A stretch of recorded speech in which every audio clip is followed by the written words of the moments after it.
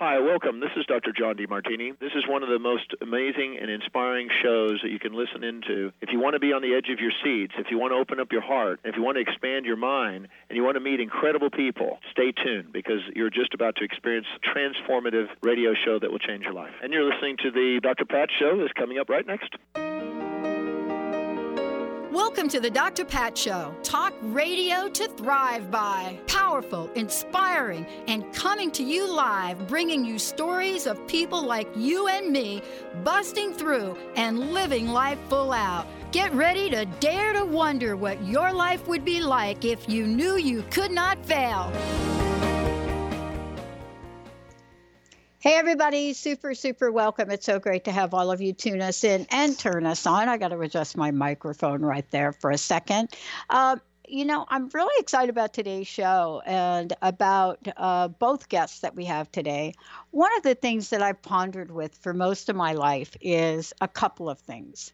And today you're going to hear from the author of Ways to Go Beyond and Why They Work, Rupert Sheldrake, Dr. Rupert Sheldrake. And let me tell you about this. When I think about the work that Dr. Sheldrake has done, and I think about beyond his biography, because many of us seem to think we are we actually are our biographies. But when we take a look at how we show up in the world, and those things that we associate with either our resumes, our curriculum vitae, it depends on who your thesis chair is, how you say that. When we take a look about scientific and technical publications, but more importantly, when we look at what our voice is about and how we show up in the world, it talks to a bigger issue. It talks to a bigger calling. It actually talks to what we like to call purpose. But what is it about that seems to build momentum? And this is the thing I've been fascinated with, and part of why I'm so thrilled to talk with Dr. Sheldrake today, is I thought about the things I've done in my life. And there are things I've done in my life that have built momentum. And what I mean by that is they got easier and easier to do as I did them. I got more and more excited and committed to them. And the idea that I didn't know, quote, how to do them, let's just say that for a minute, or that there was a how to doing them, didn't matter. Today, the book that I picked up and read to prepare for today's show with Dr. Sheldrake, that book, the idea that we could literally get a sense of and understand in real time, right? Real time, this idea of ways to go beyond and why. Not only is this important because of the way that Dr. Sheldrake breaks it down, it takes these, 7 spiritual practices in a scientific age, but breaks it down into everyday things.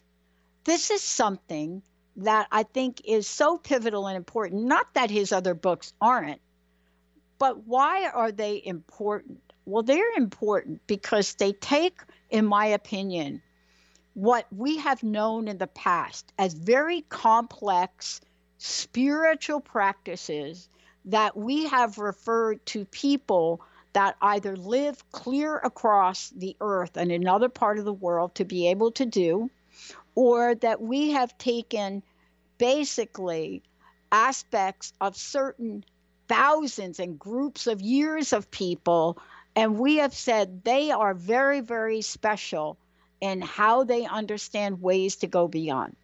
But here's what I love when I went through this book. I'm actually reading the book by Dr. Sheldrake, and I go through the book and I say, yeah, I've done that. Yeah, that's absolutely true. Well, wait a minute. I remember the guy that actually started the 12-step programs. What? His spiritual awakening was with what? Belladonna.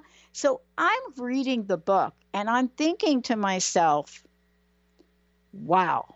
Hallelujah. We have finally taken a look at what has been taught to us many, many decades, centuries, that are about very difficult, complex spiritual practices. And we now have a book that takes these spiritual practices and brings it into contemporary times to say, hey, everyone, this could be you. That's why I'm excited about today's show, and especially about having Dr. Sheldrake join me here. Dr. Sheldrake, great to have you on the show. Good to be with you. One of the things I loved about this, and thank you for joining us here today, is most difficult thing I ever did in my life, and I say this because you seem to do it so easily, is to take a body of research, 10 years of research, and somehow be able to communicate it to the public, to the world, to the committees that evaluate it, that look at the research, that look at empirical data, and to be able to say, hello, folks, I want to talk to you about the impact of breaking your promises. Now I think about that, and I look at the body of work that you've done, especially in this book. And I say to myself, wow, this is the book we need for our time to understand that it's not impossible for us to connect. So I want to ask you, what is it about this particular book, out of the many, many that you've written, that really talks to the day and age we live in? I think there are many people at the present time who are on spiritual journeys, but not necessarily doing it within the framework of a traditional religion. And we also have access to spiritual practices from all the world's traditions. In a modern American or British city, you can, find people who'll instruct you in Hindu meditation, Buddhist meditation, Tai Chi, martial arts, all sorts of drumming practices, singing and chanting from all traditions. So many different practices are available, rituals of every kind. And that's one thing. We're open to so many possibilities at the moment people have never had before. And secondly, these practices are being investigated scientifically as never before. And the scientific studies on the effects on brains, bodies, physiology, well-being, and so on, actually illuminate these practices. And it's one of the ways in which science and spirituality are coming together at present. We're used to the idea that they're somehow in conflict, but when scientists are studying a spiritual practice like meditation or singing or chanting or prayer, then they're not trying to debunk it. They're trying to find out what's going on, and all these practices have measurable effects. What do you think about the technology of the world we live in today? And clearly it's the future, right? I mean, somebody asked me in an interview what I thought 10 years from now would look like. And my answer was, I'm not sure what 10 minutes is going to look like in the world of technology. But what do you think about the fact that technology is bringing some of the civilizations that had access to these spiritual practices, bringing it so close to people, making it more accessible to people? What do you think the influence of that is on understanding and embracing spiritual practices today? Well, I think for most people, it's not any longer the problem of finding out how to do it. The problem is finding time to do it in. And, you go into any sort of mind, body, spirit section of a bookshop, and there's endless books on, things you can do and how to do this and how to do that. The real challenge for most modern people is to find time to do anything, because the whole of the modern technological world is set up to distract people. There's endless sort of multiple channels of distraction on TV, hundreds of channels of distraction. And then there's the internet with millions of YouTubes and websites and things that are distracting. And then there's social media, which are constantly distracting mindless video games. So there's endless distraction, and all of these spiritual practices involve taking time to do them in. So I think that's the biggest challenge for most people. It's one reason why in my book, Ways to Go Beyond and Why They Work, I'd have a chapter on holy days and festivals, because it's part of all our tradition and with most traditions to have days which are days off, holidays. Holidays are holy days, it's the same word. And, the traditional one in the Judeo-Christian tradition is Saturday for Jews, Sunday for Christians, that you have a day which is traditionally protected by one of the Ten Commandments for the Jewish Sabbath, a day when you don't work, which means that everyone, and since nobody's working on that day, or at least as few people as possible traditionally, then there's a chance for communities to come together, families to come together, for people to celebrate, and, to do things together. Whereas we're in the grip of a 24/7 culture that's trying to erode every bit of special time from our lives. So there's ceaseless social media, ceaseless commercial activity on the internet, Sunday deliveries of Amazon parcels and that kind of thing.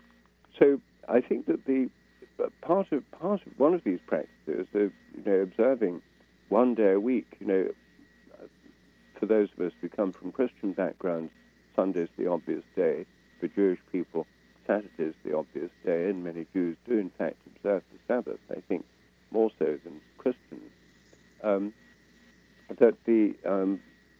This is a time that even if for people who are secular and who've given up traditional religious pursuits, it's still worth keeping one day, at least one day in the week, free from work, from other activities, and ideally have a kind of electronic Sabbath. Don't do emails, social media, etc. I try to do that myself. I try to keep Sundays free from all these things.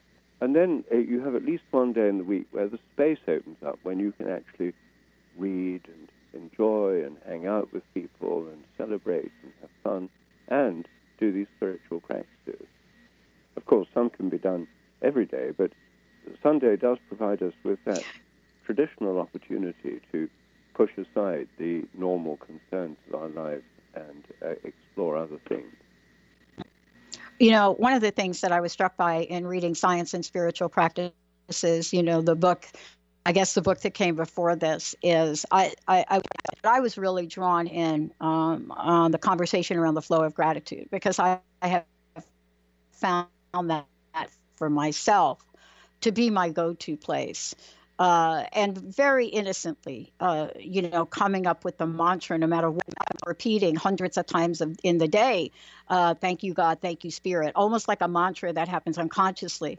And I noticed in my own practice how that changed me. In this book, as I looked at this book, I related to what you're sharing with us and the science of this into more of everyday practical terms, especially coming out and talking about and learning from animals. I was fascinated by it, but also the power of using the spiritual side of sports as an example. Hey, Pat, I'm going to jump in here if you don't mind, Pat. Hey, Pat. All right, we're going to do this. She unfortunately cannot hear me right now. We're going to take a small little break. We'll be right back with more from the Dr. Pat Show. Join the New Earth on the Cornelia Stephanie Show. Tune in each month as Cornelia takes listeners on an odyssey of higher consciousness to inspire, educate, and empower. Cornelia Stephanie is a spiritual teacher, passionate speaker, published author, and founder of the Empower Network. Cornelia guides people on the path of self-healing, peace, and liberation. For more information, go to corneliastephanie.com. Hi, I'm Laura Meeks, and the most common problem that my clients face is all work and no play. This is why I created Fly High Living. I help you develop a balanced life plan and guide you to a place where you love to wake up in the morning. Call 888-666-1570 or go to flyhighliving.com to sign up for the 4-week Flight Plan for Life course. Sanskrit is not just a language to be written and spoken, but it is a doorway to gaining understanding of how we experience life and truth. Conscious Confidence is a book written by Sanskrit scholar Sarah Main. The stories Sarah shares will take you on a journey of understanding how the power of this ancient language is not only still relevant, but can truly transform your everyday life. Drawing upon the deeper meanings behind the Sanskrit words for confidence, Sarah Main outlines principles for harnessing the fourfold energy of conscious confidence: focusing, uniting, simplifying, and energizing. Not just a book, a life guide. Available now on Amazon, Barnes & Noble, Inner Traditions. You can find all of those links on consciousconfidence.com. The Truth is Funny. Shift Happens with Colette Marie Steffen is excited to welcome Karen Benton as a monthly guest host. Tune in on the third Wednesday of each month at 8 a.m. Pacific Time to regain confidence and trust in your capacity to create change in your life, your health, your family, and your well-being. Karen Benton is a mother, nurse practitioner, certified body talk practitioner, Franklin Method instructor, and owner of Limitless Living LLC. For more information about Karen, visit KarenBenton.com. Tune in to The Jen Royster Show, intuitive guidance to inspire your life, each Thursday at 8 a.m. Pacific and 11 a.m. Eastern on TransformationTalkRadio.com. This amazing show is an inspirational hour that will take you on an epic metaphysical journey to discover the spiritual approach to life's greatest challenges. Dr. Jen is an internationally known intuitive counselor, spiritual teacher, and energy healer. Call in for intuitive readings and visit JenRoyster.com for more information. Are you meeting your sales goals? Or maybe your business plan could use a dose of the divine? Tune in to Divinely Driven Results with faith-based business coach Elise Smith on TransformationTalkRadio.com. Coach Elise Smith helps listeners get unstuck from their business plateau and become empowered through divine guidance. Build up belief in yourself and your dreams and learn business strategies that work for you for real lasting results. Learn more by visiting www.divinelydrivenresults.com. It's time to shake out your money-making truth on Soul Wisdom Abundance with Jennifer Bloom, creating wealth from spiritual health on TransformationTalkRadio.com. This hit show is more than your roadmap to success. It's your compass to abundance through joy and ease. Jennifer Bloom teaches you about the soul's relationship to money and wealth and how improving that relationship serves both you and the world. Learn more at jenniferbloom.com. A word of caution: if you prefer the status quo and you are not interested in improving every aspect of your life, this book will trigger the shift out of you. The Truth is Funny, Shift Happens is available now. Author Colette Steffen brings the powerful knowledge and life-changing energy and empowerment from the radio airwaves to the pages of her new book. To get your copy in paperback or ebook, visit thetruthisfunny.com today. Hey, everybody, welcome back. Wow, that was totally like the weirdest thing that I've ever experienced. I literally went to a page on Dr. Sheldrake's website, and it must have had so much energy in it that it blew out Skype. Well, we're going to pick up where we left off. Dr. Sheldrake, great to have you here. Thank you for joining me today. Good to be with you. I wanted to talk about, the difference in the book that I referenced before, the Break Science and Spiritual Practices, and this book, Ways to Go Beyond and Why They Work. I know from my perspective in reading both of them, I found myself reading this book a little bit differently in the way I was relating to each chapter. But can you share a little bit about the connection between the two books and what Ways to Go Beyond and Why They Work take us to the next level of spiritual practice? Yes, well, the first book, Science and Spiritual Practices, I deal with 7 different spiritual practices, but meditation, gratitude, connecting with nature, relating to plants, singing and chanting, rituals, and pilgrimage. And these are all practices I do myself, and they're all ones that have had some scientific studies, especially meditation. This second book, Ways to Go Beyond and Why They Work, is like a culmination of this journey. I deal with 7 more spiritual practices, and then try and bring together what it is that these very different spiritual practices have in common. And in this new book, Ways to Go Beyond and Why They Work, where I deal with sports, as you mentioned, the spiritual side of sports, learning from animals, fasting, spiritual openings through psychedelics, the prayer, holy days and festivals, which we've just been talking about, and being kind. Then I try and see how these very different practices can be related to each other. In the second book, Ways to Go Beyond, as in the first book, indeed, I'm trying to discuss practices that anyone can incorporate into their life if they feel drawn to do that. Almost all of them are free, and almost all of them have things that people can implement easily. And some of them are surprising. I mean, sports, as you mentioned, is something most people don't think of as a spiritual practice. It seems supremely secular. But in the modern world, large numbers of people enter into altered states of consciousness through sports, partly because sports very quickly shut down the default mode network, that series of brain regions that become active when we're ruminating or worrying or anxious. And meditation shuts them down too, these default brain network regions, but often more slowly than sports. A friend of mine who was a very busy business person and also a mountain climber told me that when he was at his busiest, he just couldn't stop thinking. He couldn't sleep at night. His mind was racing all the time. Tried meditating, it didn't work.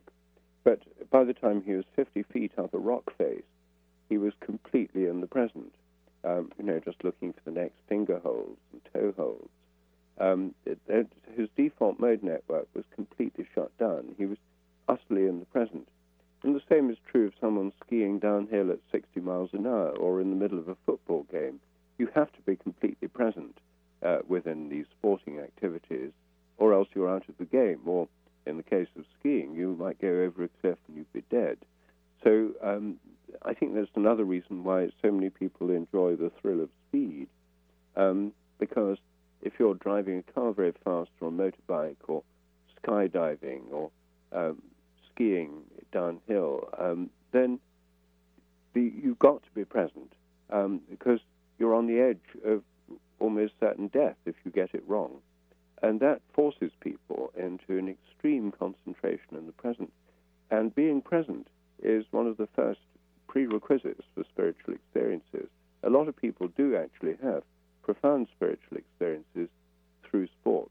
In fact, it's one reason why so many people do sports or take part in them. One of the things that I talk about on the show is that, and this is so fascinating that we're talking about this today because, I went through a period in my life where I came down with what they call a mystery disease. And there were 2 things that I attribute my current day wellness to, but also my peace of mind in the process. And it was a long process, 10 years, right?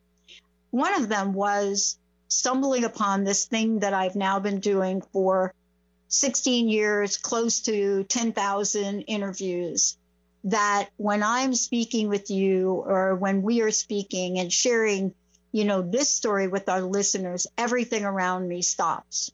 It's like time stops. And so I was fascinated as I was reading this book that the 2 things that I do, one of them is this, and of course it's become my life's work. The other one is not so glamorous, but it's equally important. And it really opens up the door to talk more about what you've created and what you've written about in this book. And I play a sport, and I just started to play this sport again. 3 years ago. I used to play in my 20s. And when my friends hear that I play the sport, everybody laughs. And I play the sport of table tennis, better known as ping pong. And it's fascinating that you're talking about this, and I'm reading about it, because now the joke in the office and the studio is, wow, she needs to go out and play some table tennis and take a few hours off from work. But it really is, when we're thinking about what you've written in this book, there's this sense of time standing still. And I don't know how else to explain it. Could you explain it perhaps better? Well, actually, table tennis or ping pong is a good example because, you know, I play it myself, and I have a son who's brilliant at it. I can't beat him anymore. I could when he was little, but he's the ping pong, like other sports. The primary thing about sports is that they're physical. There are games that aren't sports, like chess, and there are sports that aren't games, like downhill skiing or skydiving. But the point about all the things that are sports is they're physical. You're doing something with you, and it requires physical skill. And to play ping pong well, obviously requires tremendously quick reactions, and it also requires the skill. You know, you can spin the ball, and you can anticipate a spin that your opponent has put on the ball, and so on. And there's so many of these skills involved, including awareness and observation. And in order to be, you have to be completely absorbed in this to play it properly, effectively. And that means the default mode network, worries, concerns, anxieties, are all shut off. And also, you get into the flow by being part of this process. And positive psychologists who studied this process of flow point out that the things that make people happiest are being in the flow. And being in the flow means being involved in some process in which you're completely absorbed, which again shuts down the default mode network. Sports are one way of being in the flow, like you playing ping pong. Being absorbed in your work, in a good conversation, for example, is another way that they point out. And obviously that happens to you through your work, your radio work. So I think this point about being in the flow is that it's you're part of a process, you're present in that process, you're not thinking about other things. And through being in the present, you come into, as soon as you're in the present, then the present contains the presence of other forms of consciousness too. I mean, divine consciousness is present. It can only be experienced in the present. And to go beyond ourselves, we have to be in the present, and sports can help us do that, which is why I think that Michael Murphy, for example, who founded the Esalen Institute in California, wrote a book called the Golf in the Kingdom, about the mystical side of golf, which has sold millions of copies to golfers.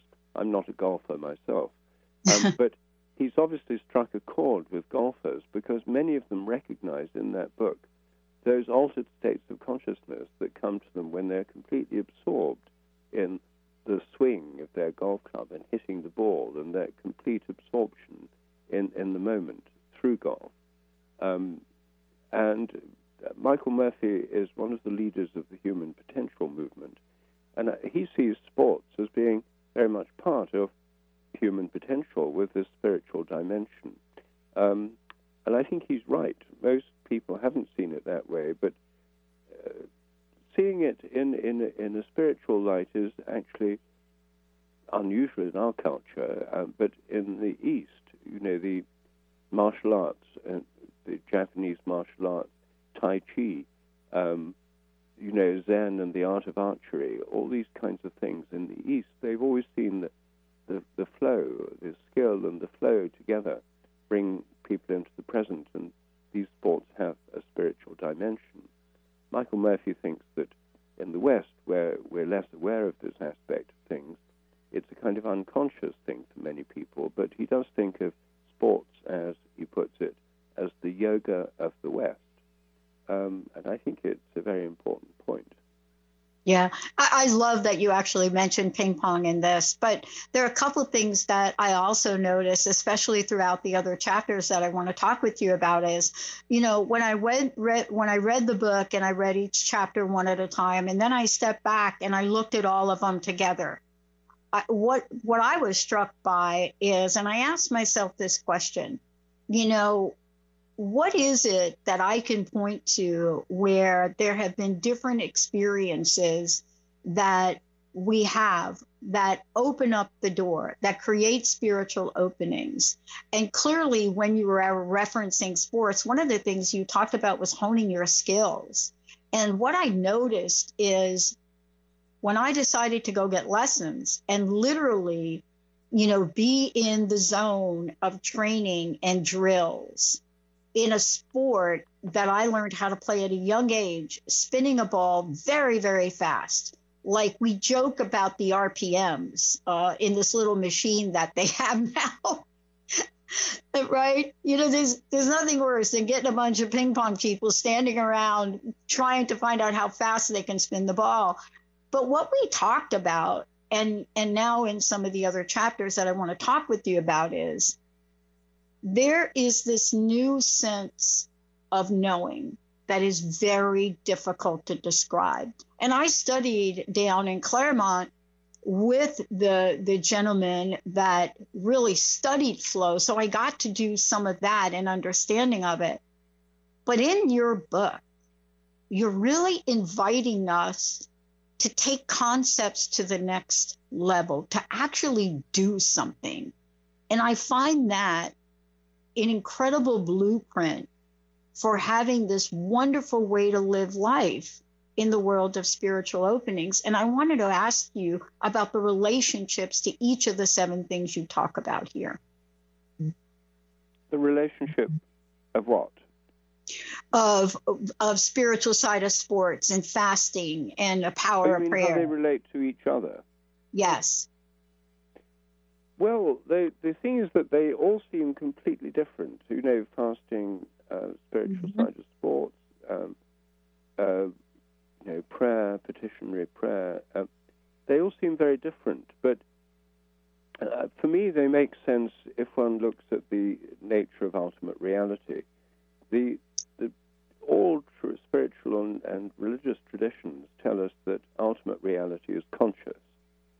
Whether you conceive of it as God, Brahman, the nirvana, or the absolute, the all these are words about conscious being at the ground of everything. But the interesting thing is that when you come down to the details, what is this ultimate conscious being like? Different traditions have models that are strikingly similar, and they're basically threefold or Trinitarian. In Hinduism, for example, ultimate reality, Brahman, is conscious and has 3 aspects, which they call Sat, Chit, and Ananda. And Sat is the ground of being, conscious being. Chit is names and forms, the contents of consciousness, things you can know. And Ananda is joy or bliss, and the idea is the ultimate conscious reality is inherently blissful. Now, the Christian model of the Holy Trinity is very similar. God the Father is the ground of being. In the Old Testament, when he announces himself to Moses, he says his name is I am who I am. That's conscious being in the present. Then the Logos, the second person of the Trinity, is about names and forms. It's about words, patterns, forms, structures, meanings, connections. And the Holy Spirit is the principle of movement or change, breath or flow or wind.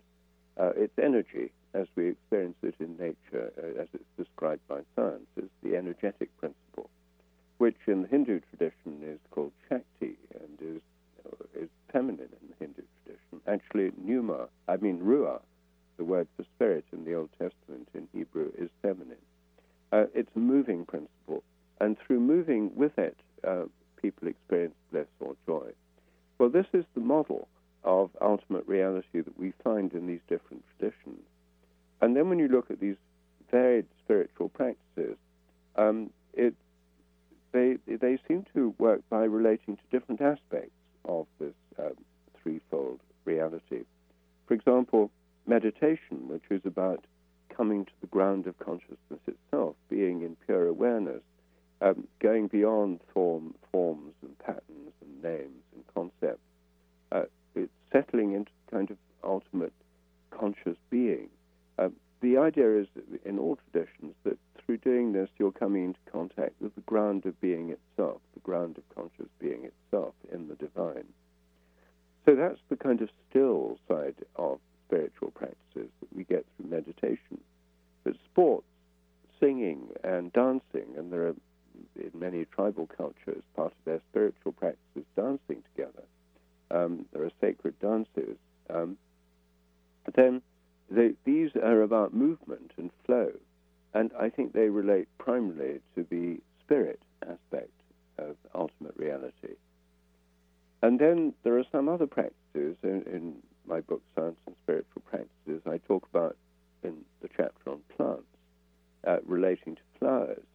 And when you experience the beauty of a flower, when you're contemplating a flower, and or just walking in the garden and looking at different flowers and allowing yourself to be moved by these and absorbed by the contemplation of the flower, then I think we're primarily relating to the second aspect of this Trinitarian model, names and forms, or the Logos, which is about structure, form, harmony, relationship. And it's not so much to do with movement. When you're looking at a flower, it's not visibly moving, at least unless it's a windy day. But it's about this contemplation of the Logos. So I think these different practices map on to ultimate conscious reality in its three aspects, and some map more strongly onto one aspect than onto others. But it's not either or. The whole point about these Trinitarian models of ultimate reality is that threefoldness is, in fact, a unity. And although these three aspects may appear separate, they can't really exist apart from each other. And they're all related to each other. But nevertheless, one can be more emphasized than another in a given spiritual practice. So that's how I think these very varied practices are related to ultimate reality, and ultimately through that to each other. Yeah, I'm going to take a short break here, but one of the things that I realized, and I've gone through the book now a couple times because I was so fascinated by what I missed the first time through, is that as I stepped back and I looked at my life, what I realized is that I didn't learn all of them at once. I learned each of them separately, and it took me a bunch of time, some of them, to learn. But when I live my life today, I'm really struck by how I integrate them without even thinking about it. Do you know what I mean? I don't know if that makes sense. It does, yes. I mean, the point is that they become part of one's life. And, I meditate every morning, for example, and if I don't meditate, it feels a bit like not cleaning my teeth. It's sort of just part of my daily routine. And I think some of these practices can become very integrated into one's life. Some are more occasional, like the celebration of seasonal festivals. Obviously, they don't happen every day by definition. Well, one of the things I want to talk about when we come back is, first of all, for those of you out there, we have a copy of the book to give to you, which is fabulous. We would love to do that when we come back. The other thing, too, we're going to be talking about is, what is it that happens when we start to look at these practices and for ourselves become more aware of what they are and how to bring them forward. And we're going to talk a little bit of what some people call less controversial today than it has been in a really, really long time. And that is, do we have something to learn from the studies in the 60s with mind-altering effects? Let's take a short break. We're going to be talking about that because it has some very deep roots and much more. Before we go to break, would you tell folks how they can find out more about you and how to get a copy of your book? Yes. Well, my book is called Ways to Go Beyond and Why They Work. My website is sheldrake.org, SHELDRAKE, robertsheldrake.org. And the book is available in bookstores, of course, through Amazon, both as a paperback printed book, also as a Kindle or e-book, and also as an audio book with me reading it. So if people want to hear, if prefer to listen to a book, then you can listen to this book and read by me. Yeah, I am so thrilled about this book. But for those of you, when we come back, what I want to talk with Dr. Sheldrake about is not only why it's important to literally look at, embrace, and commit to these practices, but how it does change your life and what you can decide on and choose to create that spiritual opening. And once you do that, what does that then lead to? Does it lead to the world of possibilities? Let's take a short break, everyone. We'll be right back. The Coach Peggy Show, all things wellness with me, Coach Peggy Wilms. Tune in every Tuesday, 6 p.m. Eastern, right here on TransformationTalkRadio.com, where I'm going to talk to you about all things wellness. We go way beyond nutrition and fitness, you guys. It's the Coach Peggy Show. We get bold, we get badass, and we never go half in. And for more information, you can visit me at allthingswellness.com. Break your snooze button habits for good with the Soul Stretching Sisters on the I Am Power Hour with me, Terry J. Walker. And me, Dr. Pat, on TransformationTalkRadio.com. Pump up your spiritual muscle as we share stories, aspire higher, and live a whole lot larger. To help you unleash your powered up, pumped up, I Am Soul Stretching Success. Anything can happen when we take to the airwaves. And all things become possible during the I Am Power Hour. Have you ever wondered what your pets think about? Do you know what your pets are saying to you? Dr. Monica will be your pet's translator to help you understand what your pets are trying to communicate to you.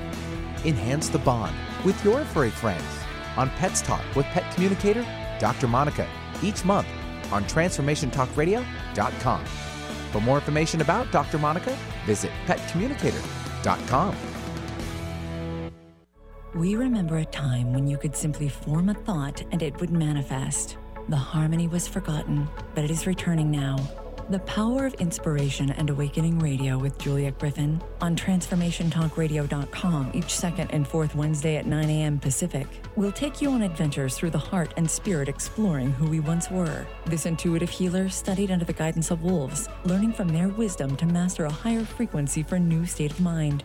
Visit OneTrueSelf.com.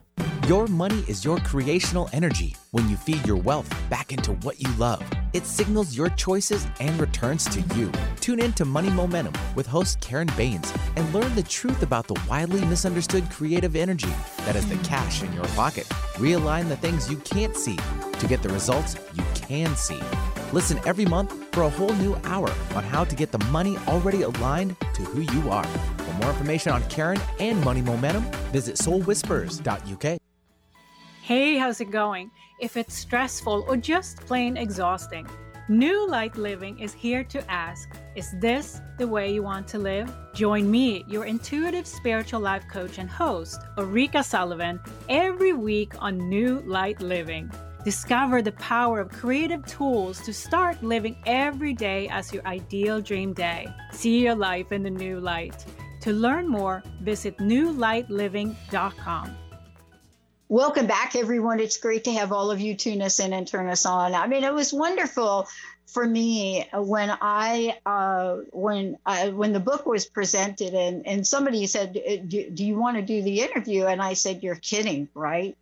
I mean, ways to go beyond and why they work. 7 spiritual practices in a scientific age. That's the book for those of you out there. Dr. Rupert Sheldrake is joining me here today. And one of the things that I love about this book is that it takes you through, and let me just give you I know we only have a few minutes left, but let me just tell everyone what we were talking about when we're talking about these principles, these practices, is the spiritual side of sports, learning from animals, fasting. Then we were talking about psychedelics and spiritual openings, holy days and festivals, cultivating good habits, avoiding bad habits. And why all these work. And I think that we have talked wonderfully about why they work. I want to ask you this question in the few minutes left. I think for a lot of folks, they see these practices as sort of, I think I'll get around it. You know, I don't see them like that anymore because I literally was brought to my knees by a disease. And let's say that my choices of not looking at these, doing the show that I did, or looking at these and incorporating them into my life, I was down to a point where this is the place I had to go because nothing else was really working. I kind of have a sense of this, and I want to ask you, I think we're living in a society now where we're almost at the ultimatum point that if we don't incorporate these practices, we may lose ourselves in a state of confusion. What do you think about that? Am I too over the top? Well, I think there are a lot of people who are very, very lost in our society. And in fact, I think the whole direction of our culture is lost. We don't know where we're going. And the direction we've been going in for decades, the idea of progress through science and technology and economic growth, that seemed like a fairly straightforward objective. But now we're running into the problem of pollution, climate change, extinction of other species, the wasteful consumption patterns. It all has to change. We're sort of heading for a sort of brick wall, really. I mean, things are we're in a crisis mode.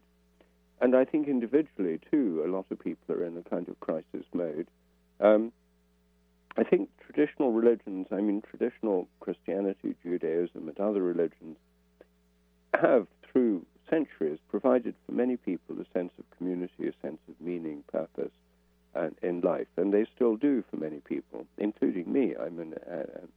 As well as doing these practices, I'm a practicing Anglican or Episcopalian. But there are a lot of people who've left traditional religions for one reason or another. Have gone over to consumerism, a kind of materialistic culture, with no particular bigger purpose or meaning. And this has created a kind of spiritual void. Many have also put their trust in materialistic science, and materialistic science provides a very bleak picture of reality. It does nothing but matter. There's no purpose in the universe. When you die, it all goes blank. Your mind's nothing but your brain. It's a very bleak picture that it gives, and in fact, it's a depressing picture. And the endemic disease, mental disease of modern industrial societies is depression. Millions of people are on antidepressants as a result.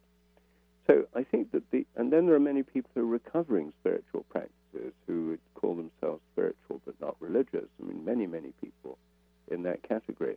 And I think that's a step back towards recovering a sort of a spiritual mooring in one's life, a spiritual purpose and connection. And going beyond our normal limited selves, our limited lives, gives us that sense of greater connection, which spiritual experiences are. They're about this feeling of connection with something greater than ourselves. And I think we need that for our mental and physical health. And in fact, the overall conclusion from thousands of studies on spiritual practices and religious practices is that people who have these practices are happier, healthier, and generally live longer than those that don't. They're good for you, and they have actual measurable effects on health and well-being. So I think that it's a vitally important thing in the modern world to rediscover these practices and to incorporate them into our own lives. Yeah, and this is really, for me, is when I think about, what this book is about, but also before this book, and looking at, bringing, the science and bridging the gap between science and spirituality. Some people actually think there is a gap. And I think that what I love about what this book is about is if we literally take a step back to what this entails, we could almost pinpoint without empirical data how the practices and the invitation you have will actually make our lives better. And I think for so many people, it's hard to see that. It's hard to see, yeah, if I do this, my life will be better.